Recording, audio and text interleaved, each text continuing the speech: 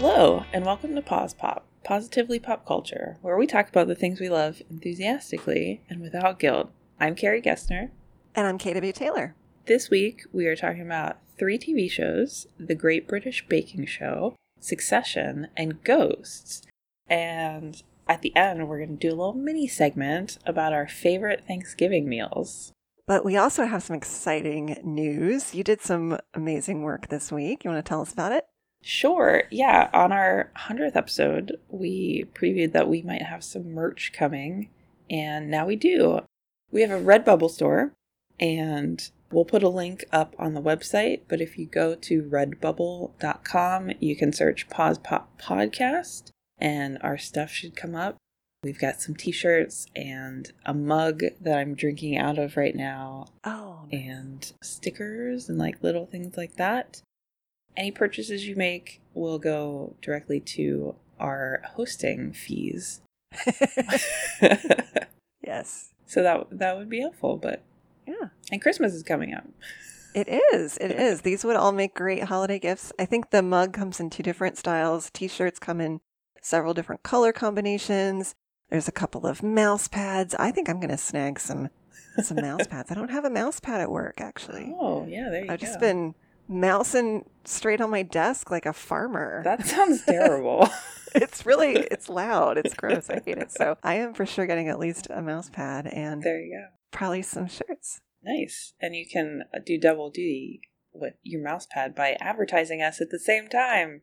That's right. That's right. So, and these have our new various color combinations, our logo, including the watermelon color combo, which I'm very fond of, the green and pink. So yeah, it's all very cute. So thank you so much for doing that. You're welcome. And if you have some ideas for merch that we don't have that you want to see, let us know, and we'll try to make that happen. That's a good idea. Yeah. Cool. But you have been, to completely and inelegantly segue. Yeah. You have been watching a show that several of my other friends also have been devotees for a long time, and I have not watched this yet. Mm-hmm. And sell me on The Great British Baking Show, please. Okay. I love The Great British Baking Show. There's a new season out. Basically, they show it, I think, in the summer in the UK, and then it comes on Netflix in the fall. So a new season started recently. If you're listening to this episode on the day it comes out, the final episode of the season will be in a couple days on Friday. New episodes release on Friday. And basically, you have 10 amateur bakers. No, that's incorrect. 12? A baker's dozen? Yeah. 13. Something like that. You have a number of bakers. Okay. Who get chosen to be in the tent, and they do challenges. The challenges are judged by 2 judges, Paul Hollywood and Prue Leith, and then the hosts are Noel Fielding and Matt Lucas right now. And the hosts have changed throughout the years, and Paul Hollywood is the only one who is still the original cast member, I think, because it moved from BBC to ITV or something like that. It was a big deal a couple years ago. But yeah, everyone I've talked to likes it for the same reason I do, which is that it is gentle. Aww. It's a lovely, fall viewing experience. Mm-hmm. It's so much different from any American competition show because it's not cutthroat at all. Mm-hmm. There is drama because the drama comes from, are these people gonna get their bakes done and different things like that. And once you get to know the people, some of the drama comes from oh, is Lizzie, she's great at flavor combinations, but is she gonna get the finesse that Paul keeps asking for this week? Things like that. And it's so just I don't want to keep saying gentle, but it's so nice to watch. Mm-hmm. So basically, there are three bakes per episode. So the first one is called the Signature Bake, and the episodes are mostly themed. So you have Cake Week and Bread Week and different things like that. Mm-hmm. So they have a signature bake that they're allowed to practice at home, and it's supposed to be representative of who they are and And sometimes they'll throw in local influences or family influences and things like that. So it's always really fun to like get to know the bakers, and that one's a more casual competition because so they have this big tent and they have tables set up with all of the like an oven and mixer and all of the things that they need. Mm-hmm. So for this competition, Paul and Prue kind of walk around and they ask, like, what are you making? Blah, blah, blah. And they sometimes give advice. Sometimes Paul just stares when he hears something he doesn't like. And then when they judge, everyone's just still at their table. And Paul and Prue come around and they're like, hey, tell us about what we're going to eat and blah, blah, blah. Mm-hmm. And it's very nice. It's very like laid back. And then the second challenge is called the technical challenge. And either Paul or Prue sets this for them. And it's themed. And this one sort of gives me anxiety because they don't know what it is going into the challenge. There you go. The challenge is the word I was looking for. They don't know what it is going into the challenge. So the hosts will tell them, and then they get like this very brief instruction sheet, and it never has like baking times or the temperature or the amount of ingredients or anything. It's just like mix the flour and the sugar and like, oh my gosh, bake the thing. And it's like, what? No. So if you don't know what you're doing, it can be a little hard because they're looking for something very specific and you're like, I've never seen this thing before, or I've never eaten it and I don't know what it's even supposed to look like and things like that. Oh gosh. But sometimes it's not that intense. Mm-hmm. But those are judged blind, so they all put them up on a table behind their picture, and the judges can't see the pictures. So they judge it as blind, and then it's sort of nerve-wracking because they're all sitting there, and they can't react too much, mm-hmm. because they'll sort of give away that Paul and Prue were talking about their bake. Oh. Yeah. And then they rank them from worst to best, which is always kind of a little bit nerve-wracking too, because you're like, oh, this one's definitely not very good, so it's going to be in the bottom, you know. Oh gosh. Yeah. So that's the first day of the weekend, and then the second day of the weekend they do their showstopper bake. And this is a bigger and longer bake for like bread week. It's like, build us a bread sculpture centerpiece and different things like that. And it usually takes like 4 or 5 hours. Oh, gosh. And they are allowed to practice these at home, too. Mm-hmm. But, yeah, you never know when things are going to go wrong in the tent. Oh, man. Yeah, this one's kind of intense because they're always looking for a showstopper. So they want something that's visually impressive, but also tastes really good. Mm-hmm. So sometimes it's hard for contestants to marry those two things. Sometimes it can taste really good, mm-hmm. but it doesn't look great. Or sometimes it looks amazing, but it doesn't taste really good. So they're really looking for someone who could do both of those things at once. And then at the end of the week, they name 1-star baker, so someone who has done really well that week, and then they have to let someone go. Oh. Which is always really sad. I watched this week's episode last night, and I was like, I don't want any of them to go home. Oh. So there are 10 episodes of season, mm-hmm. and in the last episode, there are 3 bakers left. Mm-hmm. Usually in non-COVID times, they have all of the previous bakers and all of their families back for like this big party. Mm-hmm. I actually don't remember what they did last year during COVID, but I'm not sure what it's going to look like.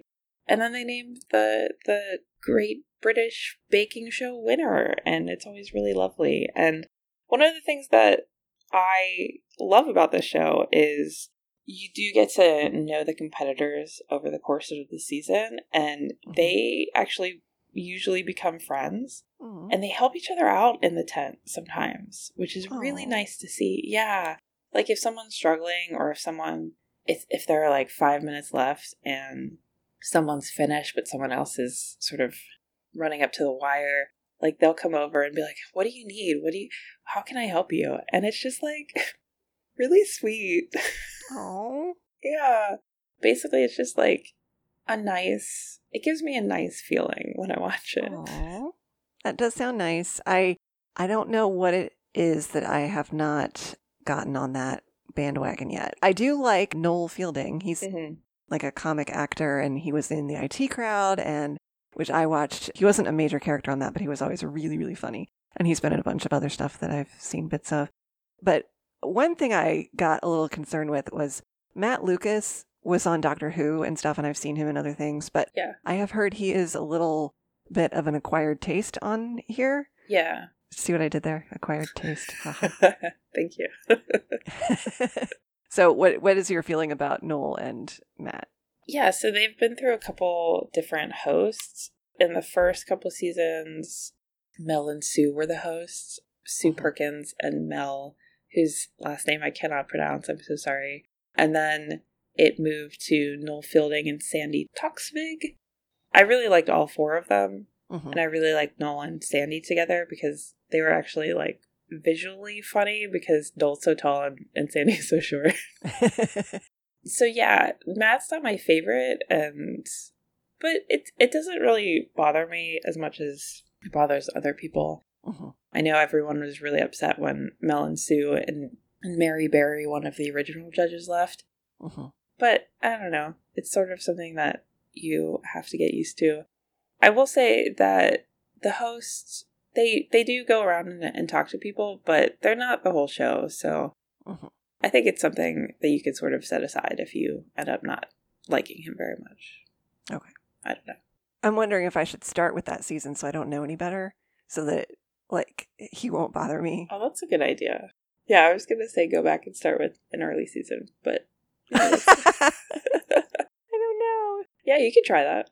Okay. I mean, it doesn't sound like each season there's not continuity too much, right? So you can just jump in at whatever season you want. Yeah, they are separate because they have a whole new batch of contestants. Okay. Yeah. Cool. Yeah. Well, I hope you like it if you do try it. I'll try it. Okay. I do like baking. I like to bake certain things. We can talk more about holiday food when we talk about Thanksgiving food, but it's not like I've never baked, so I think I would have an appreciation for it. But yeah. Is it better to watch it on an empty stomach or after you've eaten or while you're eating? Ooh, I would not do it on an empty stomach. So either after or during. Okay. That's fair. All right. But you have been watching something not gentle at all. No. Oh my gosh. This is okay. There is no commonality here. So we'll just say this is the diametric opposition in terms of television entertainment. I have been watching Succession, which is on HBO, and it is they call it a satirical black comedy drama. Okay. And basically it's about a family who runs mostly a media-based kind of business empire in New York City. And the whole show is kind of focused on the premise of the father who runs the company being in intermittently poor health. And so his children, who have varying levels of involvement with the company, are really, really jockeying for power to be named his successor. Okay. And each episode is sort of, it's not quite in real time, but it's mostly in real time. It's kind of either over the course of a day or a weekend or a couple of days during the week. So everything in terms of time is very compressed. Okay. Some of the episodes are focused on a specific either holiday or event or like a business trip or something. And it's each episode, even though it's very cinematic in terms of its look, they're all beautifully shot, by the way. But they feel very much like a play because of how the dialogue is very witty and fast and snappy. Okay. So it has that sort of very theater style of acting.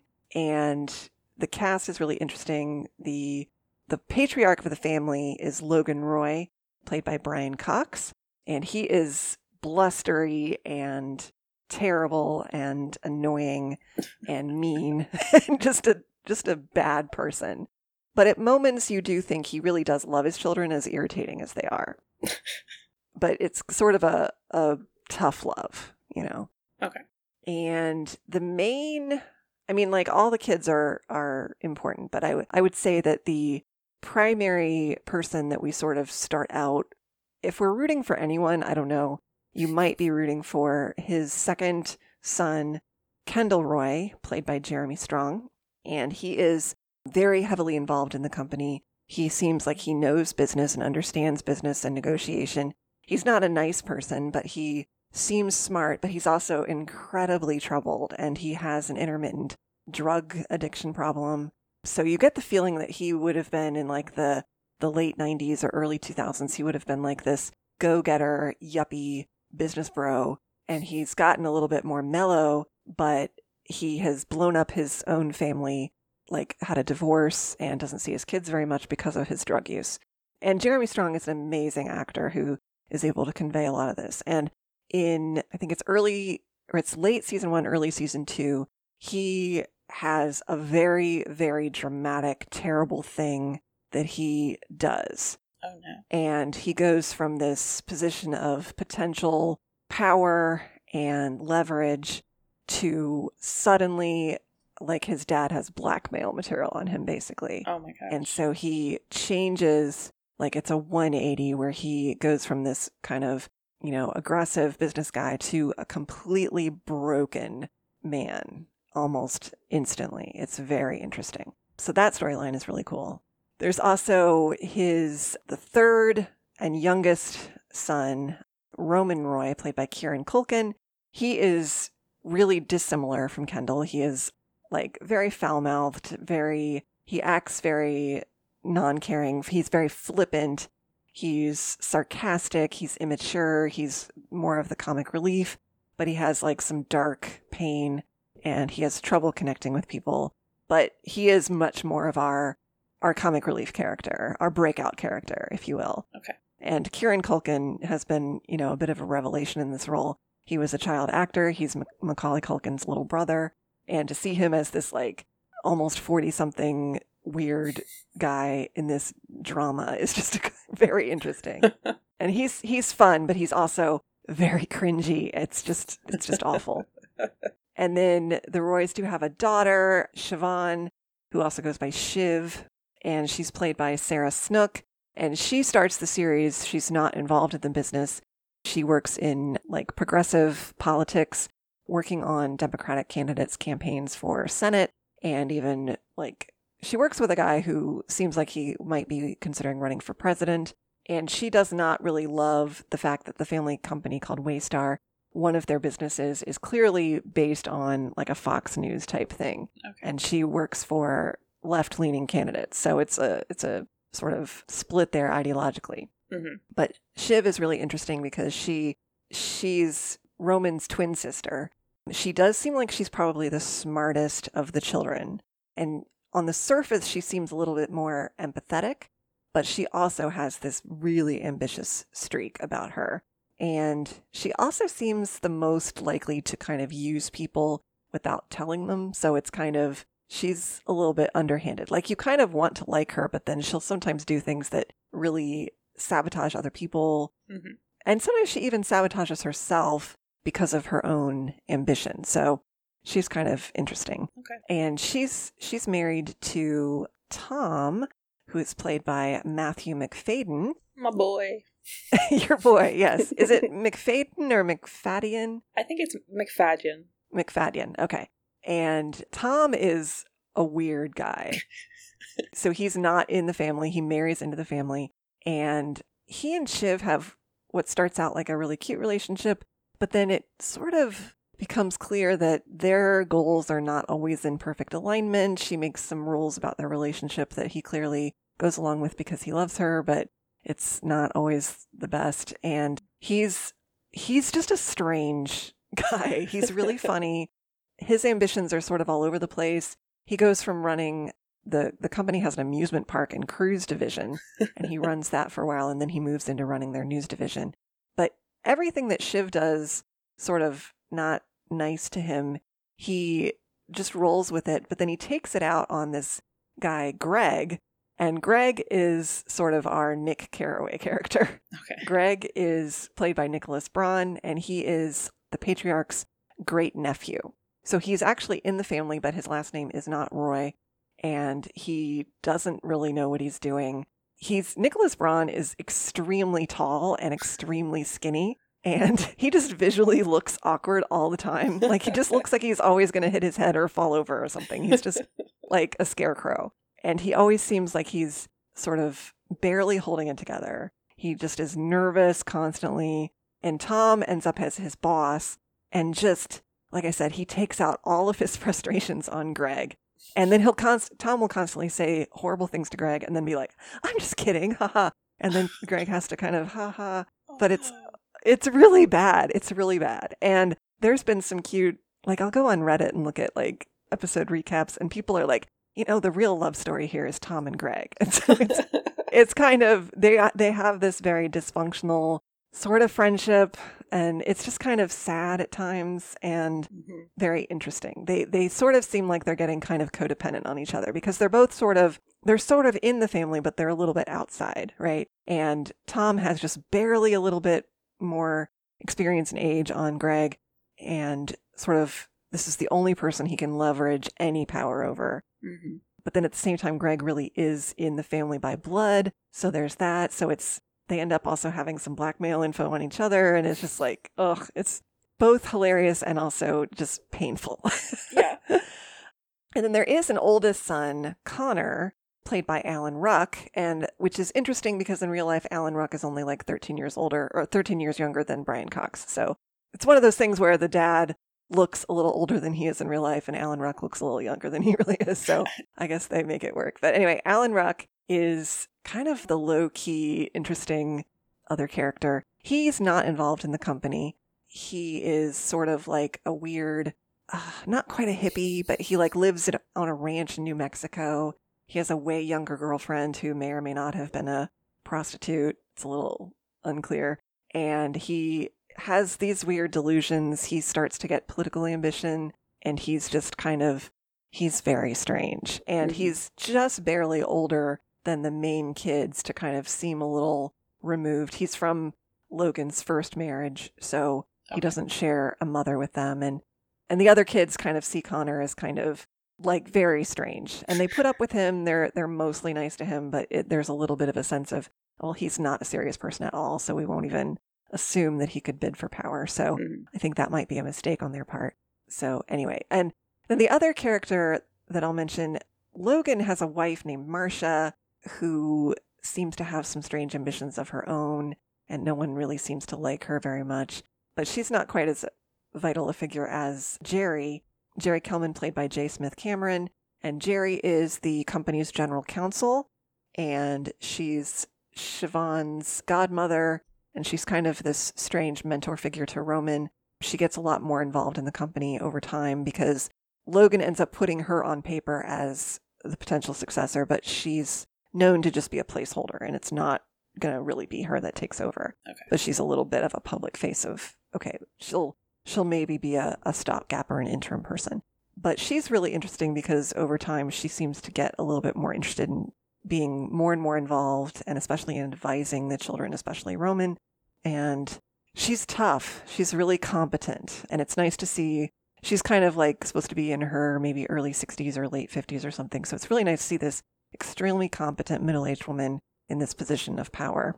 You do like competent women. I do. And there are so many competent women in this show. And as problematic as Shiv is in terms of her ambition, she's extremely competent for the most part. So yeah. Cool. It sounds really, really dark, but I will say that it is extremely funny at times. And it's really, the whole thing is very thinly veiled as like an allegory of a lot of these big business people that exist in real life. So it may not be a complete analog to the Trump family because they're all much more competent than the Trumps, I would say. They're better at business, and it's a much more successful company. But you can also see it as maybe analogous to Ted Turner's family, who actually does do media stuff with like CNN and whatnot. But it's sort of like, it's obviously drawing on inspiration from a lot of different sources. And you absolutely could imagine people like this.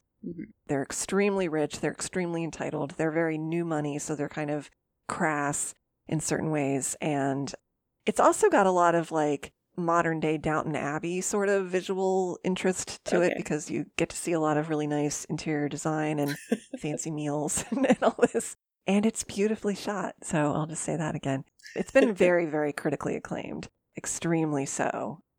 These actors are all very, very top notch. And it's the kind of show where, especially toward the end of seasons, really game-changing stuff happens. Like dramatic, bizarre, left field.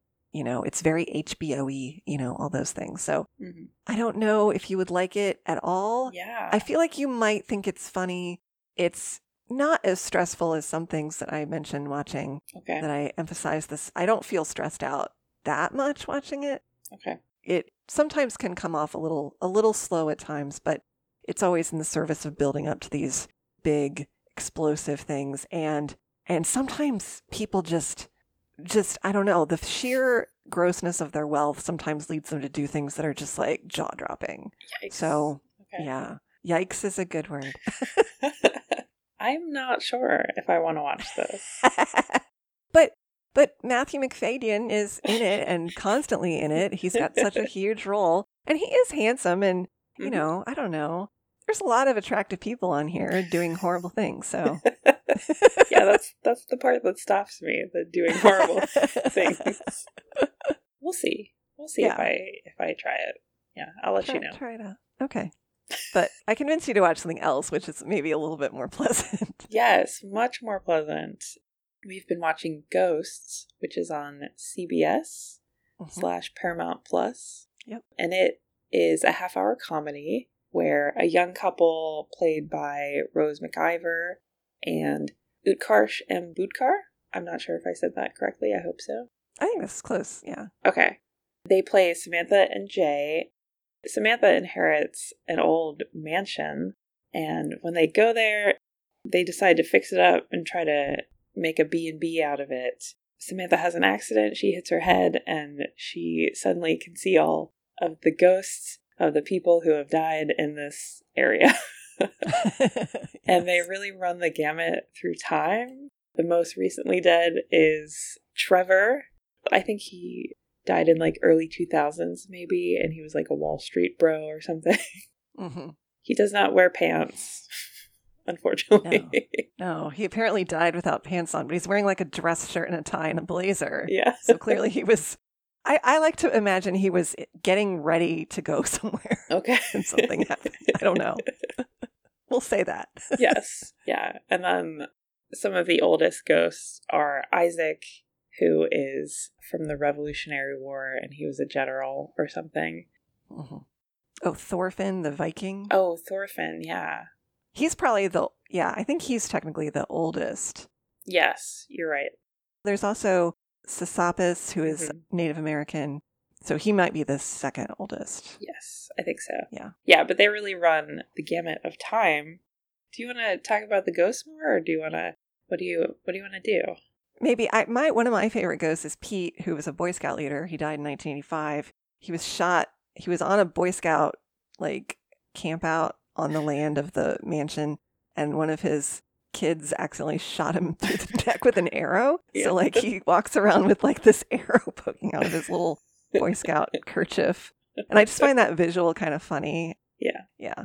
I also like Alberta a lot. She died in Flapper era times, I think. And she's a jazz singer. Yeah. She's wonderful. And she had a heart attack, but she has been convinced that someone murdered her with poison. One of her things is find out who murdered me. And everyone's like, no one murdered you.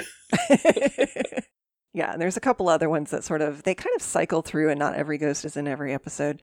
But there's also, in the basement of the house, there's people who died of cholera or something, and they look like zombies, and it's really creepy. And in some episodes, Sam goes out of the house and can see ghosts elsewhere in the town, which is kind of interesting. And yeah, I don't know.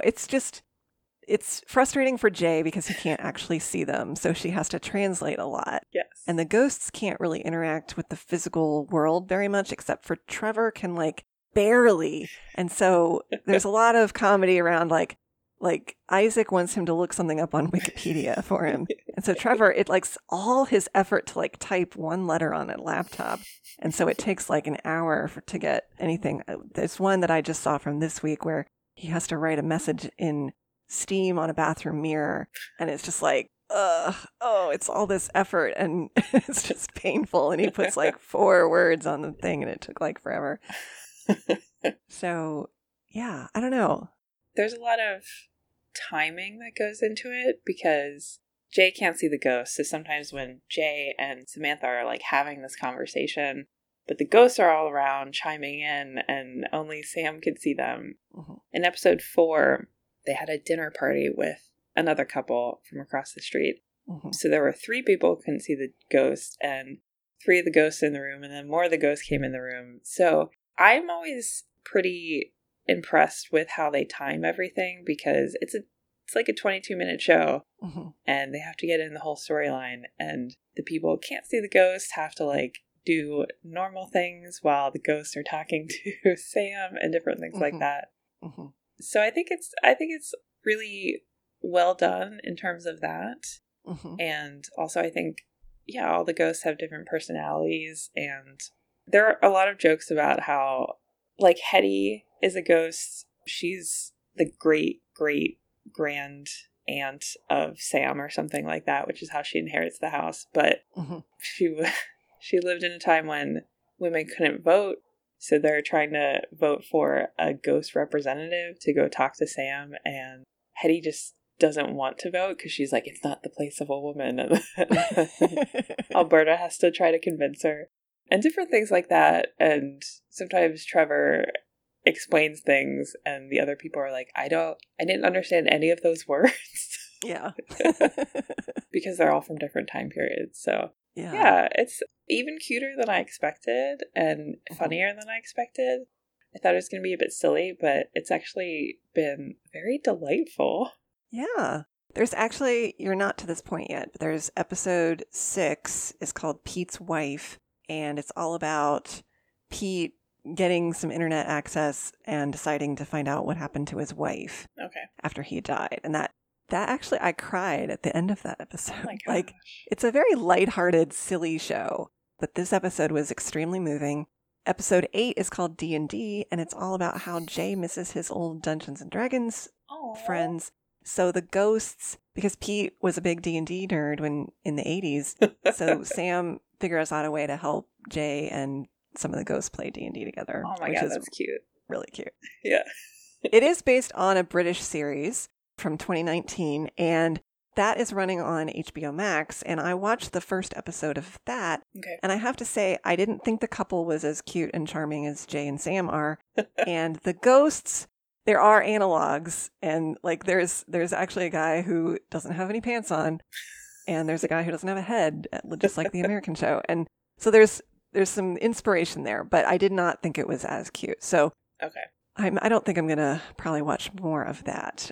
But I do want to give a shout out to the guy who plays Isaac. Brandon Scott Jones is also on The Other Two on HBO Max. And he is hilarious on both shows. Very, very different roles.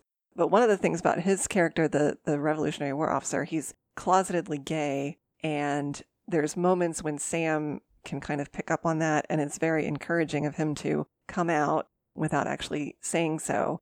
And that storyline has gotten kind of interesting. But he's very put out that Alexander Hamilton, who he knew in life and was kind of a dolt, has gotten so much more famous. Yeah. And has a musical written about him. So he wants Sam to write his memoirs. Yeah, I think that's a funny storyline. Yes. And she agrees to write the memoirs because she's a writer, but then he's like, and also turn it into a musical. And she's like, ah.